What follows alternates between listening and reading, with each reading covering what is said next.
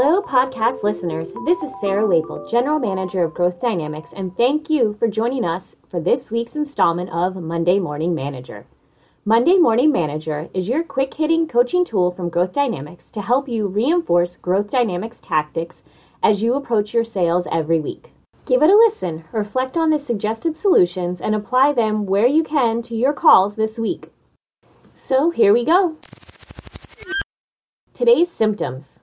Have you ever been part of a sales call where there seemed to be little structure, where both parties seemed to be on different pages, where expectations were not met, and little was accomplished?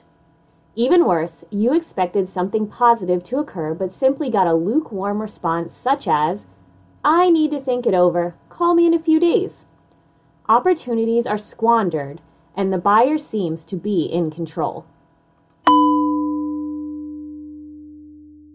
Diagnosis.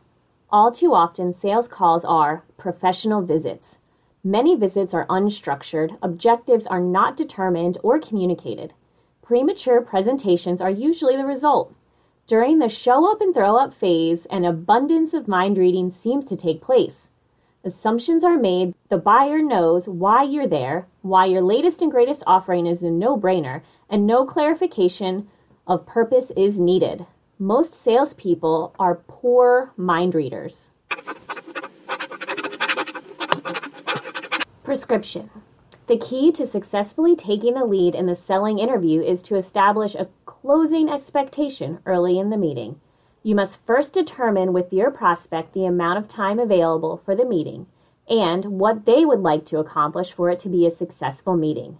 Next, obtain permission to ask questions to get a better understanding of the prospect's problems and priorities, and agree that at the end of the meeting, at the very least, you'll make a decision as to whether or not to continue talking. If you have a very clear meeting agreement, you'll build tremendous rapport with the prospect, improve communication significantly because both parties have the opportunity to ask questions, eliminate premature presentations, get decisions, and eliminate think-it-overs. In addition, our clients tell us that prospects visibly begin to relax when they hear that the seller is comfortable with hearing no. The meeting agreement is one of the most effective selling tools you'll ever own. Master it and you'll be well on your way to becoming a true sales superstar. Critical thinking questions. How effective do you think you have been in setting the tone of the meeting up front? What parts would you change so that there is a better direction and your prospect is more comfortable? All right, it's time for your drill. Update us on how things went last week with your stated goals and Growth Dynamics tactics. This week, what are your 3 most important goals, and how are you doing with the goals you've set for the start of the year? We're almost a month in. Are you still on top of everything? We look forward to hearing from you soon. Have a great week.